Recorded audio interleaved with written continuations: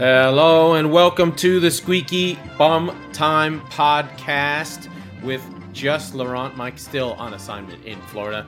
It is Monday, October 10th. In this episode, we check in on the state of Arsenal and their title credentials after their big win at the Emirates versus Liverpool and ask the question, should Liverpool have sold Mohamed Salah? Check in on the rest of the top 5 and 4. But first, we're going to just go straight into the scores of the Premier League. So, first we had Arsenal fighting to a big 3-2 win with a little help from officials, a little help from their own play. They deservedly won it. Liverpool with 2 goals of their own. A really great game. Then, Newcastle 5, Brentford 1. This was the Bruno show. Brentford, they're looking a little soft. Maybe they need Eriksen back. Bournemouth, oh, God. They defeat Leicester. Leicester's moment of glory defeating Nottingham Forest last week is very short-lived. Johnny Evans sent off in that one. City and the machine, the Holland and the Hollandettes win 4-0 at Southampton. There was almost a moment where it looked like Holland wouldn't score, but City win 4-0. They are flying. Chelsea defeat a hapless, dire Wolves. Not dire Wolves, but dire as in terrible. Chelsea win 3-0. The Potter experience continues. Tottenham, with very, very heavy hearts after the death of their trainer, Gianluca, defeat Brighton 1-0. They get their goal. They sit on it. Brighton push, but don't win. West Ham, winning 5 of their last 6 in all comps, defeat Fulham in a London derby. 3-1 at home. Palace defeat Leeds 2-1. They're doing well. They're moving around really well. Man United on Sunday defeat Everton 2-1 after going down a goal by the very game Mr. Iwobi, who we've praised. I have more to say about this game. And today, just today, Monday, Nottingham Forest won. Aston Villa won. Steven Gerrard is not going to enjoy that one. But Steve Cooper gets a reprise, gets a contract, and Nottingham Forest end their 5-game losing streak. But as we go into the games, the first game, of course, we have to talk about Arsenal 3, Liverpool 2. Arsenal really put their credentials down. They score in the first minute of the game, very Man City-esque. Martinelli going through, of course, Trent Alexander-Arnold's side. He gets the goal. Then after the goal, there's a little bit of a push. There's a little bit of trouble. Liverpool do have to get themselves together. Something interesting Liverpool did. They did change their formation. They didn't have 3 midfielders. Fabinho on the bench. It's an attacking force of just in the midfield of just Thiago and Henderson with Diaz, Jota, Salah, and Nunez all together. Klopp is saying, we've got to go back. It's like Jack in Lost going, he's got to go back. He's got to go back to 2019 Liverpool and just go hell for leather and try and go toe-to-toe with this Arsenal team. And the midfield does get a foothold in the game. Henderson and Thiago do find their weight, and they try and just bully Arsenal. And for most of the middle of the first half, after the Martinelli goal, there's a little back and forth early in the game. But really, Martinelli gets the goal. Then the next 5 shots on goal are all Nunez, Van Dijk, Nunez again. Gabriel Jesus has one. Salah has one. Who's really out of the game. He really is not really playing. Then they do get one back in the 34th minute. Darwin Nunez on a really well-played ball that comes in from Luis Diaz, Luis Diaz goes off later on and is going to be out for 8 weeks. He does set up Nunez, who does a really nice chip volley, really well-done goal as they break through the Arsenal defense. But then at the death, there's 5 minutes of added time. Liverpool have the ball. They're doing a play, an outswinging corner, and Gabriel Jesus and Martinelli pick this ball up, and they're on the break, and they're off. It's right. They get a 4-on-1, a 3-on-1 break with Gabriel, the center back, leading the charge down the wing. At some point, I'm not going to say this is a Trent Alexander-Arnold problem because he's in between 2 spots. He does step up to the pass, and Saka gets put through, and he finishes the goal. So on a nice cross that he's on the back post and he scores. So really crazy moment where Arsenal's up 2-1 at the break. They go in really strong, and the second half mostly belongs to Arsenal. Granted, Firmino does come on for, as I said, Diaz does hurt his leg. He's going to be out 8 weeks. He comes on. Firmino, in his great form, does score a goal, but the second half really belongs to Arsenal. Even though the game does get to 2-2, you always feel like Arsenal's going to pull this thing back. They're going forward. They're going for it. They're in control. They're fighting. They've got all the momentum, and the Emirates just has so much energy and so much of what has been missing from Arsenal for years. I think any Arsenal fan would agree that this is a team that feels inevitable. They have a very, if City fans have said this, they have a very City vibe to them.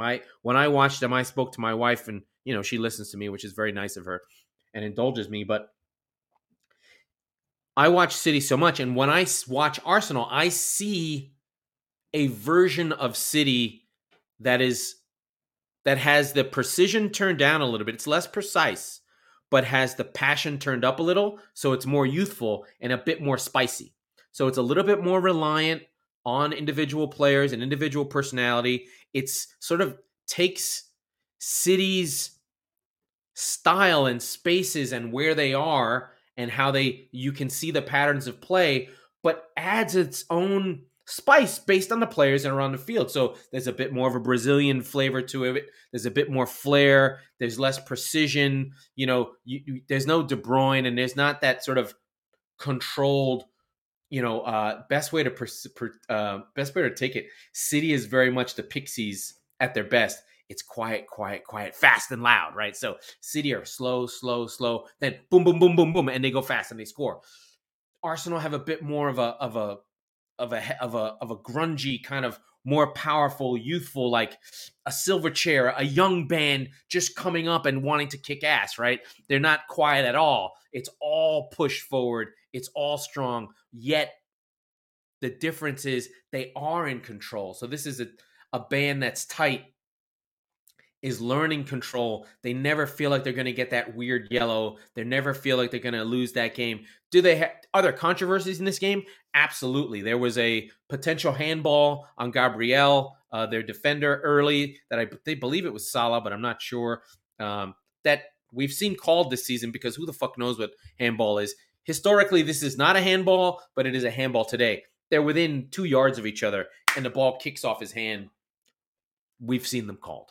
Then late on, Arsenal get the winner on a penalty by Thiago, who studs Gabriel in the foot, but it's all separated. It's just a kick on the top from Thiago on the foot. You could not give it. You could give it. It's soft. It's whatever. But Saka, with all the shithousery going on, he of World Cup penalty fame, and Saka does take it. He's 20 years old, and he steps up and he puts the sword to Liverpool. And then at the end of the game, there's a fight and there's a little bit of fisticuffs. But the nice thing for Arsenal was they all came in together. I think Liverpool really tried to bully Arsenal in the end and got frustrated and tried to push them along. And then another thing that was weird about this game was Liverpool at some point were like, let's take this draw. It's 2-2. They take Salah off, which was odd. I have to say, seeing Salah come on, Alexander-Arnold came off. There was a little bit, Matip came off. There was a little bit of like, what are we doing here? What are we trying to do? Salah came off for Fabinho. Fabinho wasn't on. And maybe that was just to try and change the shape and bring a difference to the game that was interesting. But it didn't seem to work, especially in the second half, where, Arsenal were just much better. And even though, there's a controversy on a handball, there's a controversy on a penalty kick, I think even the most ardent Liverpool fan will say, we didn't deserve to win this game. Maybe they didn't deserve to lose, but they definitely didn't deserve to win. The XG does not like Liverpool in this game. It's 2.6 to 0.8. on the old FB ref scale. Now, remember, penalties are 0.7 in and of themselves, so they always put that always gives you a big boost onto the XG. But as it stands, Arsenal are 8-0-1. They've lost one game out of their 9. And while Liverpool aren't losing, they did lose this. This is only their second loss. They seem to win. They just seem to be drawing and sputtering, and they just have to find a way to get out of it. I think at this point, it's fair to say, as much as Liverpool fans don't want to admit this, and I'm happy about it, it's fair to say they are out of the title race unless something shocking happens, especially the way that City are playing. I don't think anyone expects Arsenal to stay this good, but City are not going to lose the requisite points. At this point, Liverpool are in 10th. They're 13 points behind. Did they come back last time? Yes, but they were already playing well. And Liverpool have more problems than I think they'd like to admit. They're way over on their XG4. They're a little bit on their XG against. But that XG4 was more all that Bournemouth game where everything they shot went in is really where they're getting all those points on XG4 or against. But, Liverpool are just going through one of those seasons. We saw this happen with second stint Mourinho, where, Chelsea finished 10th. Sometimes it's injuries. Liverpool just went through this in the second bubble season, when Van Dijk and their whole defense went down and they had to fight like hell to get into the top 4, and they did. They won their last 6 to get in. But you can have these bad seasons, but I think Liverpool are suffering from several things at once. It's not one thing. It's Van Dijk in decline or off his game.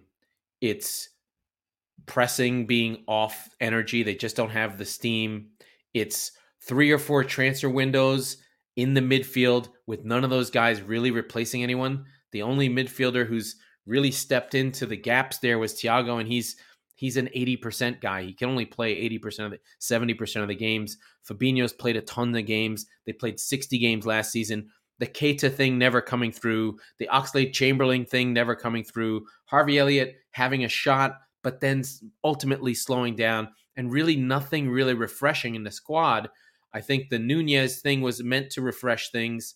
And then I think Mane meant more than we think. I think he had a level of athleticism that made a difference. I think, Diaz put a spark in the team in the second half of the season that he couldn't be expected to sustain. I think that really kicked Liverpool on, where they thought, oh, we can't catch City, but Diaz gave Liverpool something that they weren't expecting. But now he's just part of the team now, and he's not kicking on.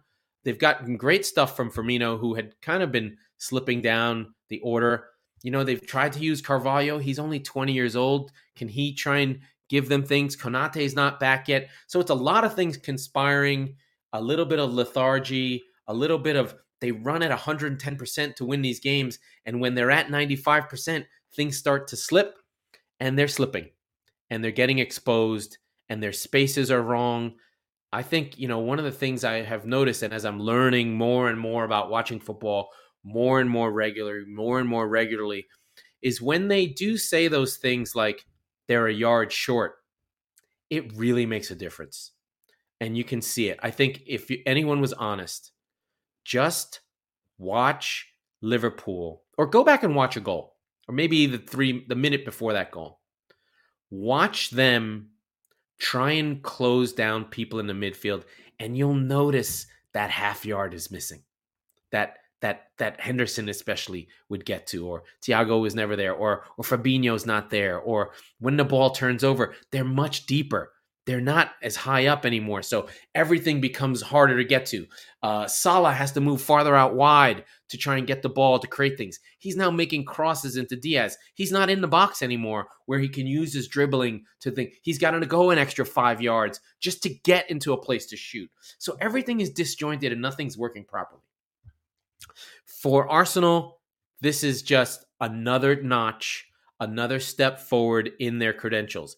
It has very much a feel of Leicester, when we kind of were now not the same way. I mean, Arsenal's side is much better, but every hurdle that came was, oh, Leicester have to clear this hurdle, have to clear this hurdle, have to clear this hurdle. With Arsenal, they're clearing the hurdles as they go.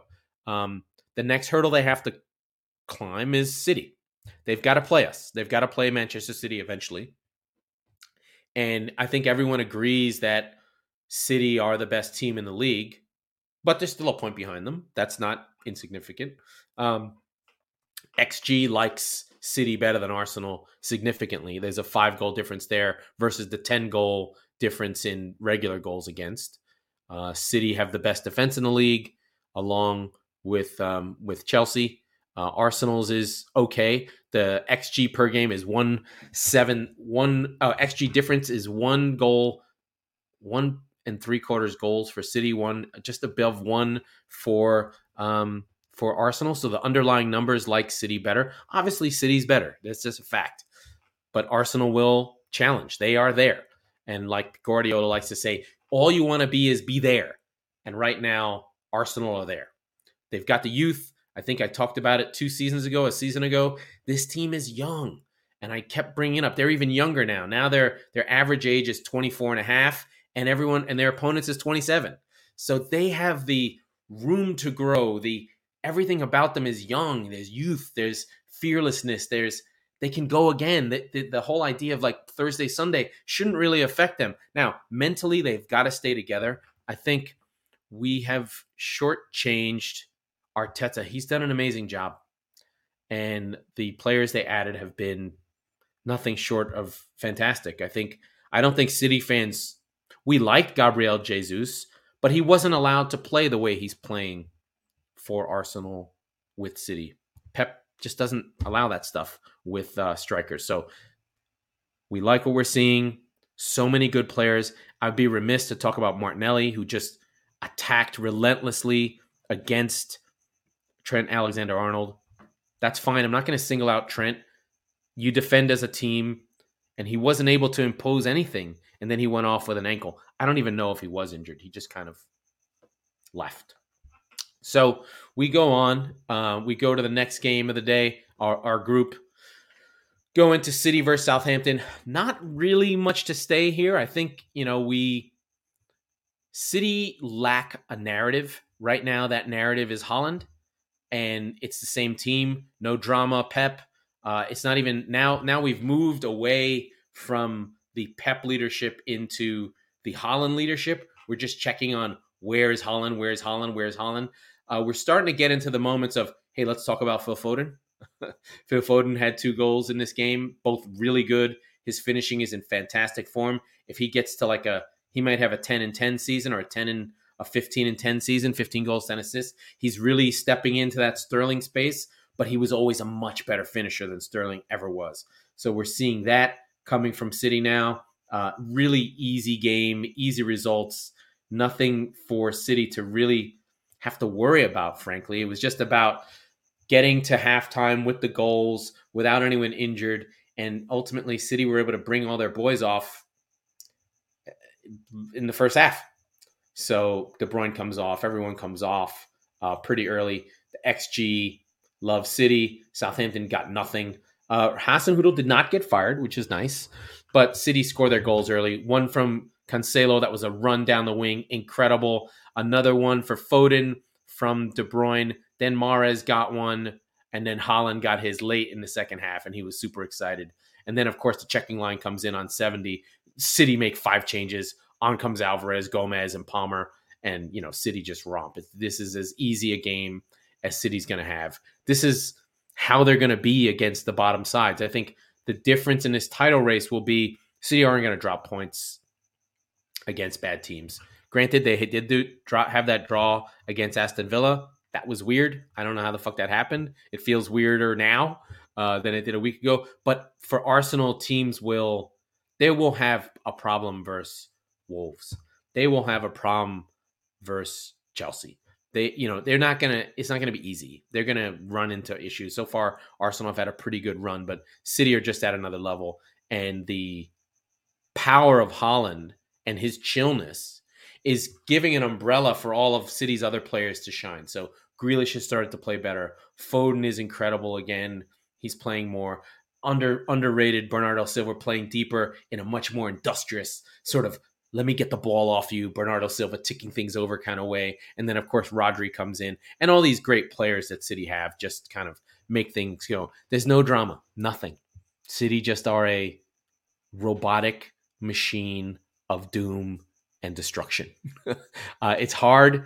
It's hard to make a story out of City. It really is. They just are this looming foil for all these narratives of other teams to become. So it will be plucky Arsenal, the rebels against the Death Star. It will be plucky Liverpool and their justice for the 96 and never winning the title versus City. City are just a money-making, destructive force of beautiful football. And until Guardiola leaves, I don't think it's going to change. I think Holland has changed the math for City where there's just such a bigger room for error that can't really lose. We're not going to have those draws for Southampton that we had last season, where we had two of them. They took 4 points off City. I don't think that's happening again, especially this season. That was a big, oh, we don't need a striker. Oh, yeah.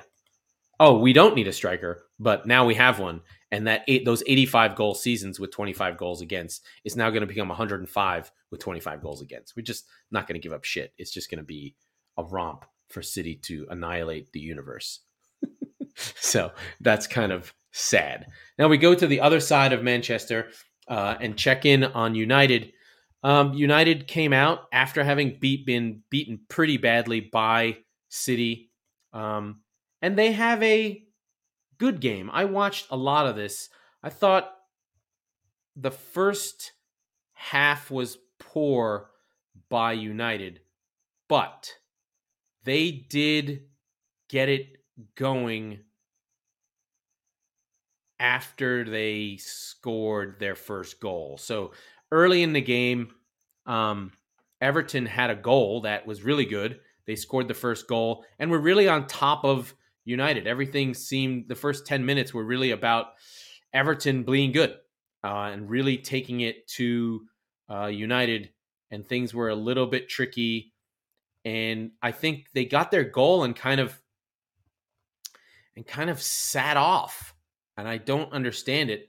And by the time, and then United just kept going and going and going. Antony got another goal from Martial, a really nice goal. And they just sort of turned it on. And then Martial went off early in the first half, hurt again, really sad for him. He did get an assist in this game. But then Cristiano comes on, the heroic Cristiano arrival on the break, scores a goal. Casemiro did come in on this game. He was culpable for the first goal. He was caught on the ball. I think he was just trying to get up to speed and got caught. But I really felt like Everton could have played better. They really sat off. I thought the weak link for Everton was Idrissa Gana Gueye. He had been great. He's back at the club after being at PSG, but he seemed to just have a mistake in him. He couldn't seem to pass the ball at all. I wonder if Onana will move down into the Idrissa Gueye area and play a little bit deeper. Maybe they can play a 2 and change it up, because if Gueye's going to be making mistakes like that, it's going to be a problem. I thought the pace got to Tarkowski and Cody. They weren't great in defense this game, and especially on Seamus Coleman's side. But, ultimately United played well. They got better and better as the game went along. And I think it was more Casemiro got better and better as the game went along. And then in the last 10 minutes, Everton just went long. And it was a lot of defending. It was really tough. The last half hour of the game was all Everton. And especially the last 10 minutes, they just had shot after shot after shot blocks. And James Garner had a shot, and Calvert-Lewin and Iwobi and Tarkowski, everyone, last 5 minutes, it was nuts. It was like 5 shots in the final 5 minutes, especially off the cross. But United held firm, so they can feel good about this win. This is a good win for them. They played some good stuff. They're not really quite ready to play the way Ten Hag wants to play, but they're getting better as they go. And the more they can play Casemiro with Eriksen and Fernandez, the better. It looks like Ronaldo will have to come back in the side, or maybe they'll mix it up and put Rashford back at the 9 and bring back in Sancho. I don't know how that's going to work. Maybe they're going to mix and match. I'm not sure. I'm not sure how they want to do it, but it was nice to see Ronaldo get his 700th goal in his club career. 700 goals. 700 goals. That's like Hank Aaron, right? That's Babe Ruth. Like 700 goals there's no one close. It's an absurd number that you can't even think about. Most strikers barely last 5 years, and here we have Cristiano on 700 goals, averaging 43 goals a season over 20 years. It's just a ridiculous number. 30, I guess it's 35 a season for 20 years, which is just a crazy number. Started at 17. You look at his goal tally, it's just a ridiculous. And when they say club career, it's all competition. So if you're on FB Ref and you want to look at all 700, you've got to. They still don't have this 700.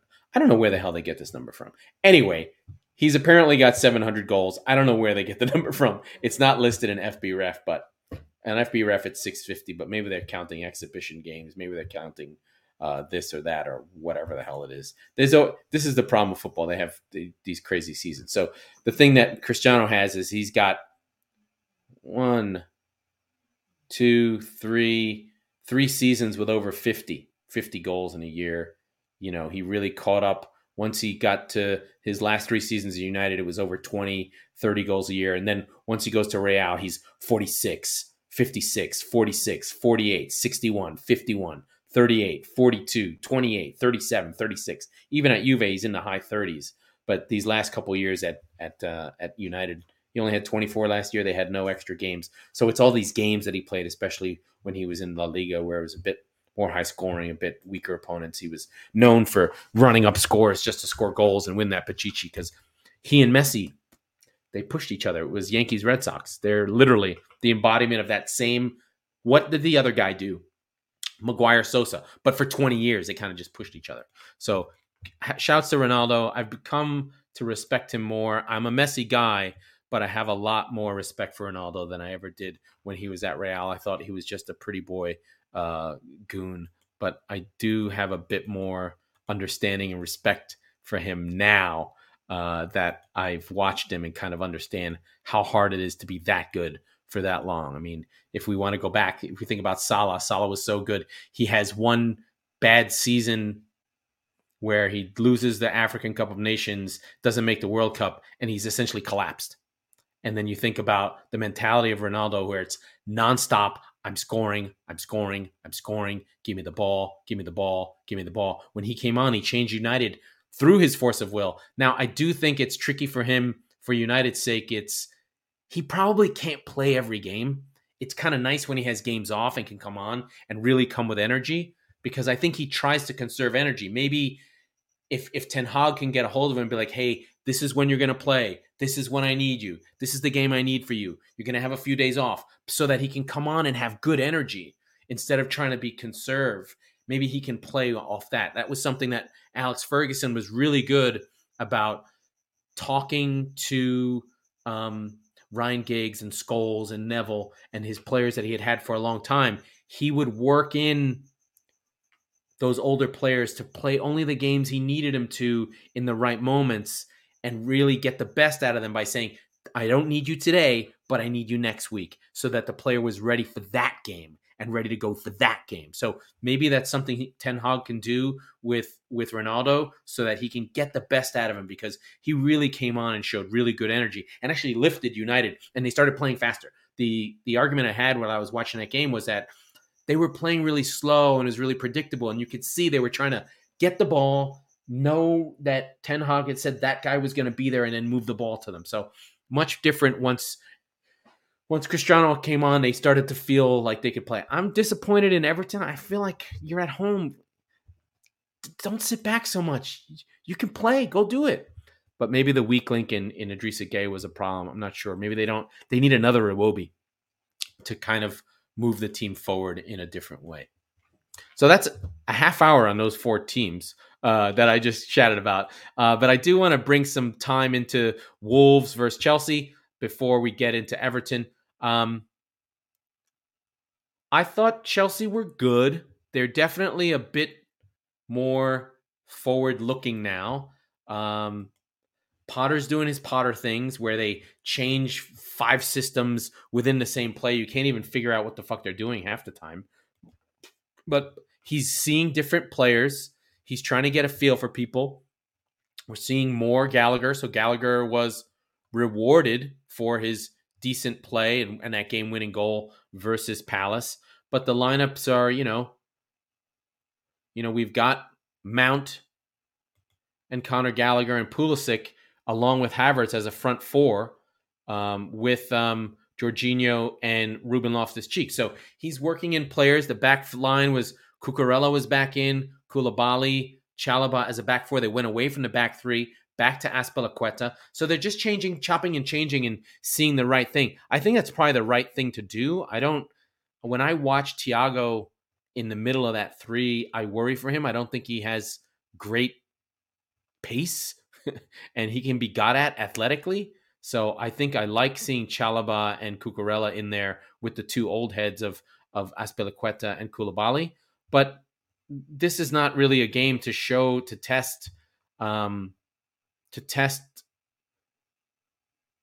Chelsea, because Wolves are terrible. They can't score. They don't do anything. They can't really get anything. The big story in this game was Diego Costa played, and the Chelsea fans gave him a big standing ovation. That was really cool. But really, this was all Chelsea. The first half was a little bit rough on Pulisic. He had a bunch of shots. He couldn't score any.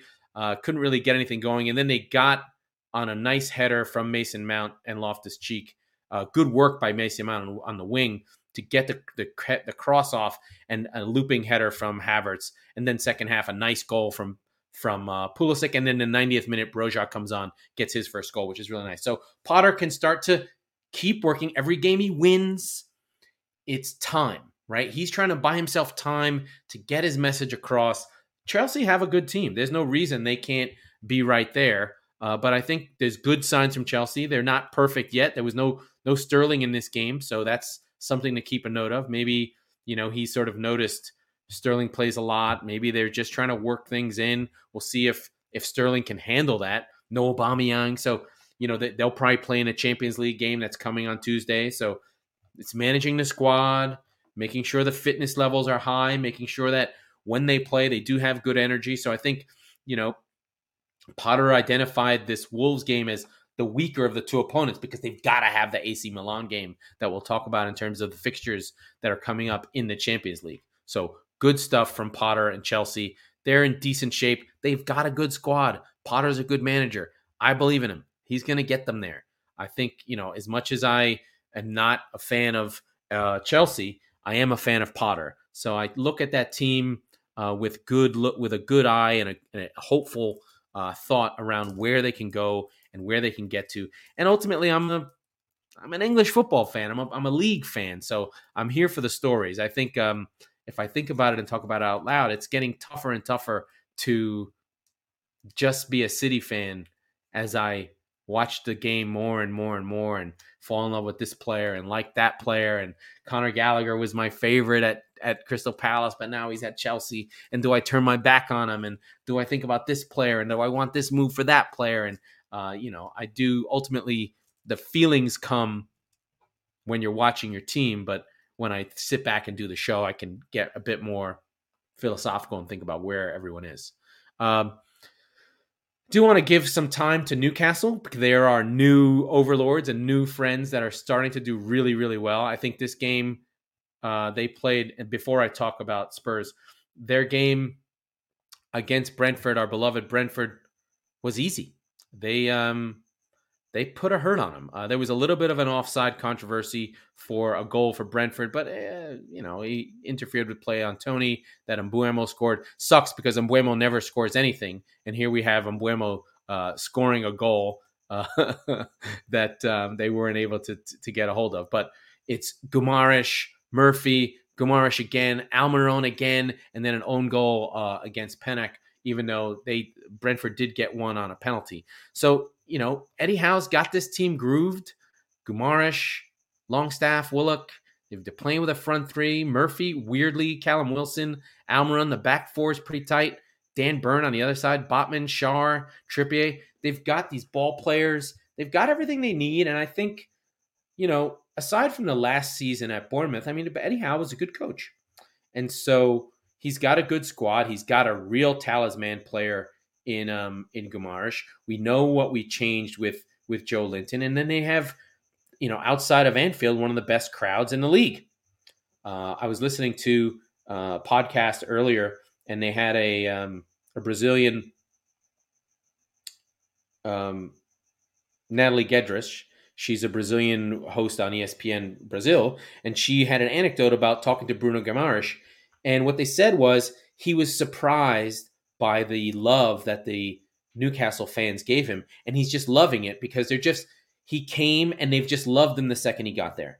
And so he's loving the fans, and it's showing on the field. He's been their best player since he got there. He was at Lyon. Lyon's struggling since he left. I like that Sean Longstaff still plays, even though he's that classic shit English player that you kind of have to play when you're a team like Newcastle. So this team still has a lot of English players. Target got back on the pitch, which is good. So they'll get their Trippier, Target fullbacks back in. Dan Burn is still in there. St. Maximin got 13 minutes, came on for Guimaraes. So Newcastle's starting to move, but 5 goals. They've now moved up into the table. They're right there. They're right in that next group. They're now in 6th, behind United on 14, and we'll go through the table after we finish this. Brighton, of course, starts to drop down, and we'll cover that in a minute. And then lastly, let's talk about our other friends. Tottenham get a very Conte performance. It was all with a heavy heart. They lost their trainer, Giampero, had been with Conte many times, had been with the Italian national team. He had been battling leukemia and died this week in Naples. And it seemed to permeate through the team. They got their goal, but they worked hard. And Conte was crying on the field and before the game, and Harry Kane was crying after the game. So Spurs just get this game done. They move on, and they're still not playing great according to how all the big teams play. But they are playing great based on how Conte wants them to play.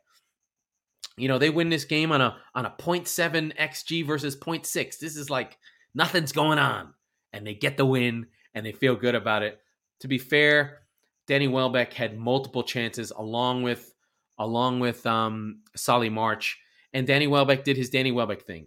Got into good spots, got chances, shot the ball wide. The guy is the same. At least he's consistent. He never shoots on target. You can be sure that Danny Welbeck will get into a good spot and miss. You can almost let him because the more time he has, the worse he is. Kane got his goal, nice and easy, no problem. Set up by, of course, his friend Sin Ming Hung, by Sonny. It was a shot/cross that Kane ducked and sort of tipped in for Son. But most of the action comes from Brighton. Tottenham gets their goal and they sit off and they just let Brighton do their thing. They're happy to defend. They're happy to block shots. They're happy to play without the ball. This is just what Spurs do. If just to give you a sense, Caicedo and McAllister both had over 120 touches, and no one on Spurs had even 100, and that was Højbjerg, who had 91.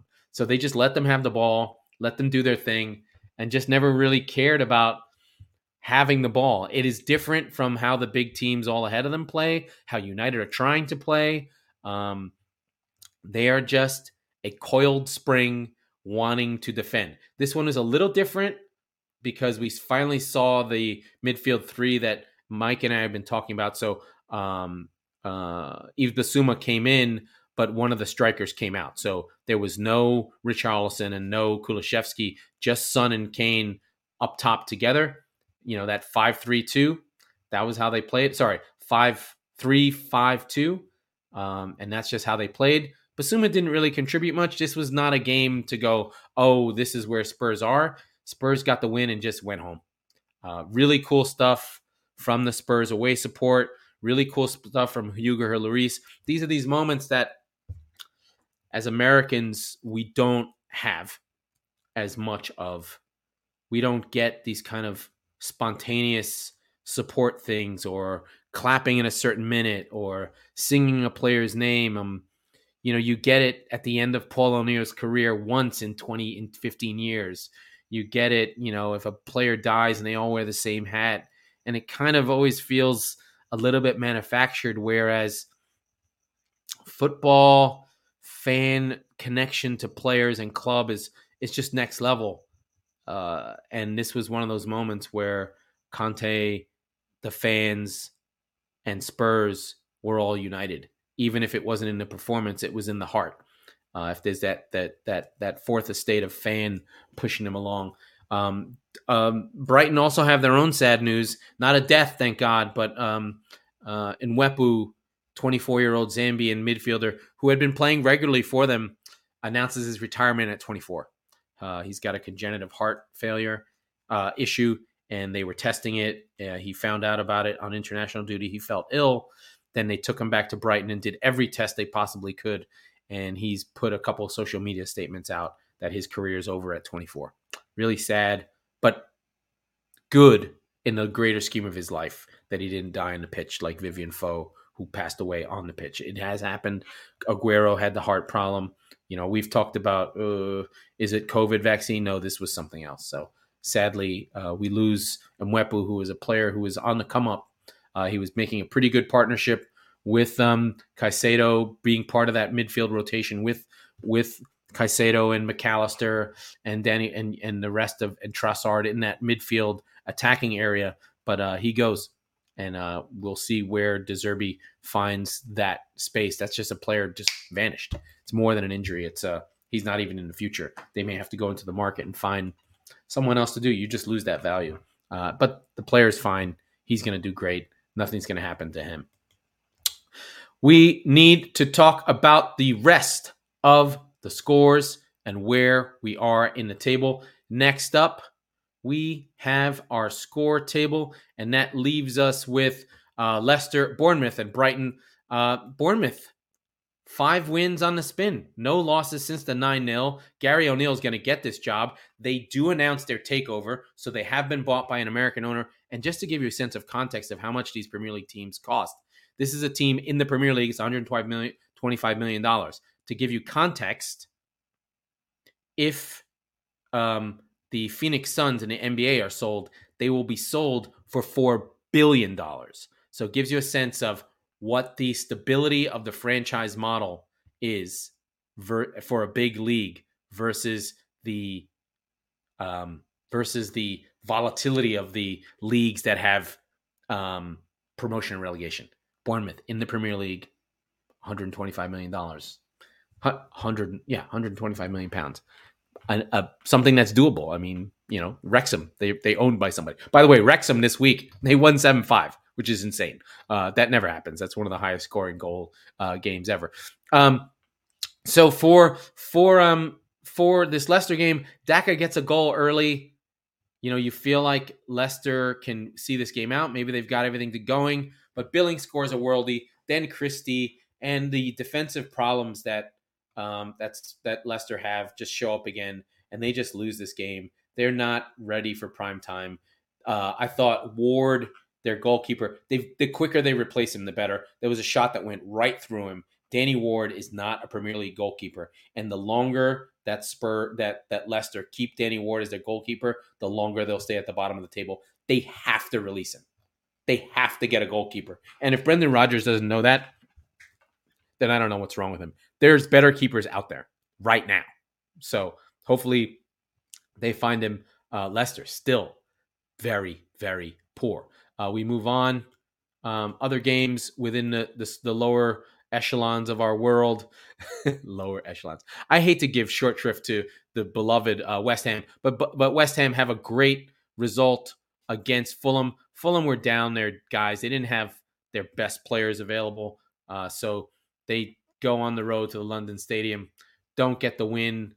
There's no Mitrovic in this game. Paulinho does come back, but they're playing Carlos Vinicius up front of Spurs fame, Daniel James, not the best group of players. They do have their stronger defensive unit, but we do get a nice Jared Bowen penalty, Skamaka on an incredible chip that looked great, and then Antonio seals it late on 91 plus, just bulldozes, takes a shot, misses it, gets the rebound in.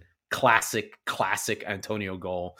No class, no thing, just desire and bull in a china shop. So there was worry for Moyes, but he seems to be getting West Ham back on track. This was a big result for them, 3.3 XG to just half a goal for Fulham. Fulham were flying. They're now not flying. They've got to get themselves back together. They did get a goal from Pereira. They were up in this game, but just couldn't hold on to it as West Ham methodically do the things they need to do to keep themselves moving up the table and off the bottom, because they should never really be at the bottom of the table. We continue through 1-1, the Monday night game. We just had Aston Villa play Nottingham Forest. The sooner that Steven Gerrard stops playing Philippe Coutinho, the better. I don't think he's the answer. Villa, this is a game Villa's got to feel like they can win. Forest were falling apart. Though Steve Cooper did get a deal signed. He's now got an extension. He was looking to be the next manager to be fired, but he's now pulled himself off that list and is now on the safety list. So that'll be interesting to see if Cooper can get his 23 new players. We saw our friends from Spurs show up in this game. I can't remember his name. Not Tanganga, the other guy. Not to follow Serge Aurier, excuse me. Serge Aurier made an appearance in this game. So, Nottingham Forest keep making changes, trying to figure out what their best group is.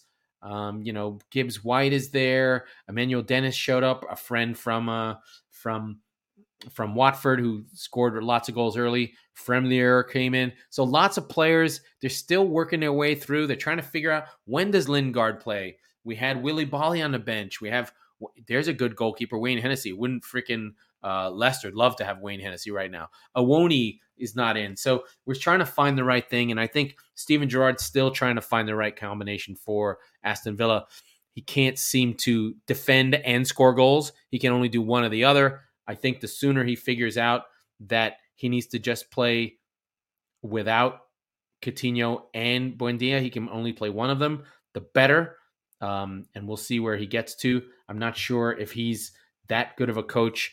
He's still sputtering along. Aston Villa should be better. There's good coaches out there. I don't see why Thomas Tuchel couldn't take the Aston Villa job. Why not? The team's owners are very, very rich. So we will see where Aston Villa goes. If I'm Aston Villa, I would try and get... I think Aston Villa are a big club. They're a secretly big club that Tuchel would kick ass on very easily. And then the last game that I didn't chat about was Leeds versus Palace. Not much for Leeds to write home about. Edouard and Eze, they played that attacking group again for Crystal Palace, that when they play Eze and Elise in the midfield, along with Edouard and Zaha and Ayew, he's just putting those high five up front with the 4 and then the 1 in defense. And, Leeds just aren't up for it yet. They're just not there. They're getting there. They need to get Bamford firing. It was a scrappy match that Palace got to win. Leeds had the goal early, but, Palace at home is a tough nut to crack, and they move on. Let's go to the table, see where we are before we check out for the day. Where am I on time? 48, and then we'll go to the Champions League scores. Arsenal are top, followed by City, 1 point behind. 3 points behind City is Tottenham on 20. Then 4 points behind Tottenham is Chelsea on 16. Then we have a bunching. United on 15. Newcastle and Brighton both on 14 in 7th. Then Bournemouth on 12 and 8th, followed by Fulham, Liverpool and Brentford. Liverpool, Brentford, Everton, and West Ham all tied on 10 points. Liverpool have a game in hand and have the +8 goal difference. The teams around them have a -1, -2 goal difference. So all of that is coming from the Bournemouth game, to give you a sense of the company that Liverpool are in. Have they not had that win against Bournemouth, the 9-0, they really would be in a funky spot. They're really more on par. Their underlying numbers are closer to West Ham and Brentford than say Tottenham. If we really want to, actually no, Tottenham are close as well. Anyway, Everton stay where they are. Everyone's on 10. Then Leeds, Crystal Palace, and Aston Villa are all on 9. So it's pretty bunched up from 11. Sorry, from 11.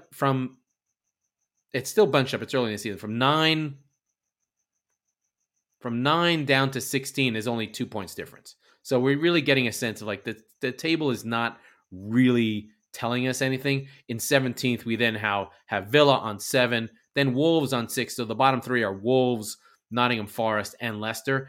I still think Leicester will get out of this. I'm not sure about Wolves and Nottingham Forest. We do question whether Southampton will be in there. I think it'll be out of these 4. So between Southampton, Wolves, Nottingham Forest, Leicester.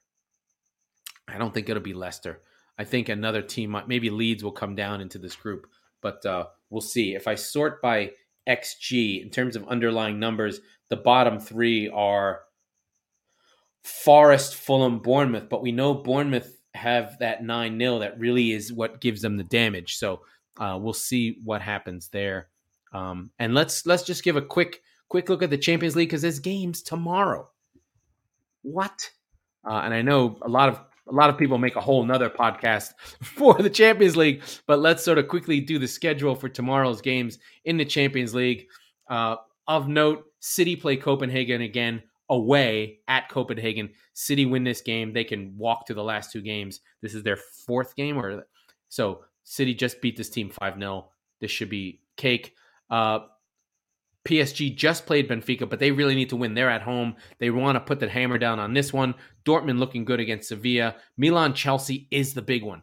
Chelsea have to go to the San Siro and really get something. I think that's why they rested Raheem Sterling and Thiago, to give them a little bit more energy to try and take on Milan, who are wounded right now and think they can get a shot at them. Napoli, we know, are flying high. They played Ajax and just beat them 6-1.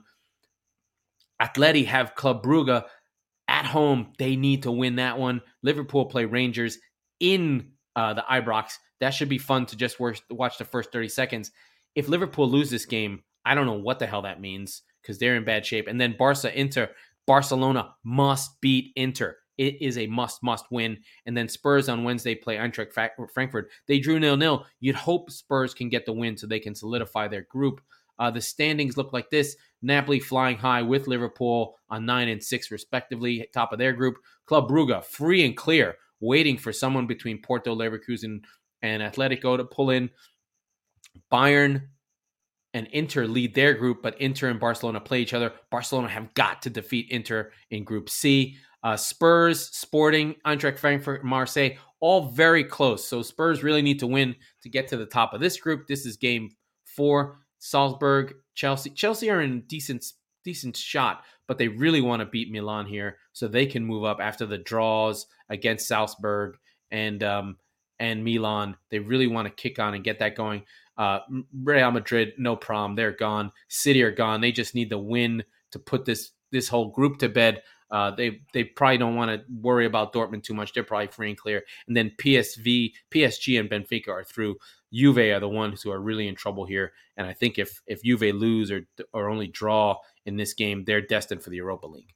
So that is our UEFA Champions League. Just for the sake of repeating, our English teams, we have Tottenham playing Eintracht Frankfurt. They need a win there. Liverpool play Rangers. They're probably okay and should probably beat Rangers. Rangers were probably the weakest team in the competition. And City play Copenhagen. That should be cake. And then games of note, again, Ajax Napoli, that's a rematch of a tough game. PSG Benfica determines who wins the group. Barca have got to beat Inter. And then I believe the other one was Chelsea versus Milan. Chelsea really need that Milan game.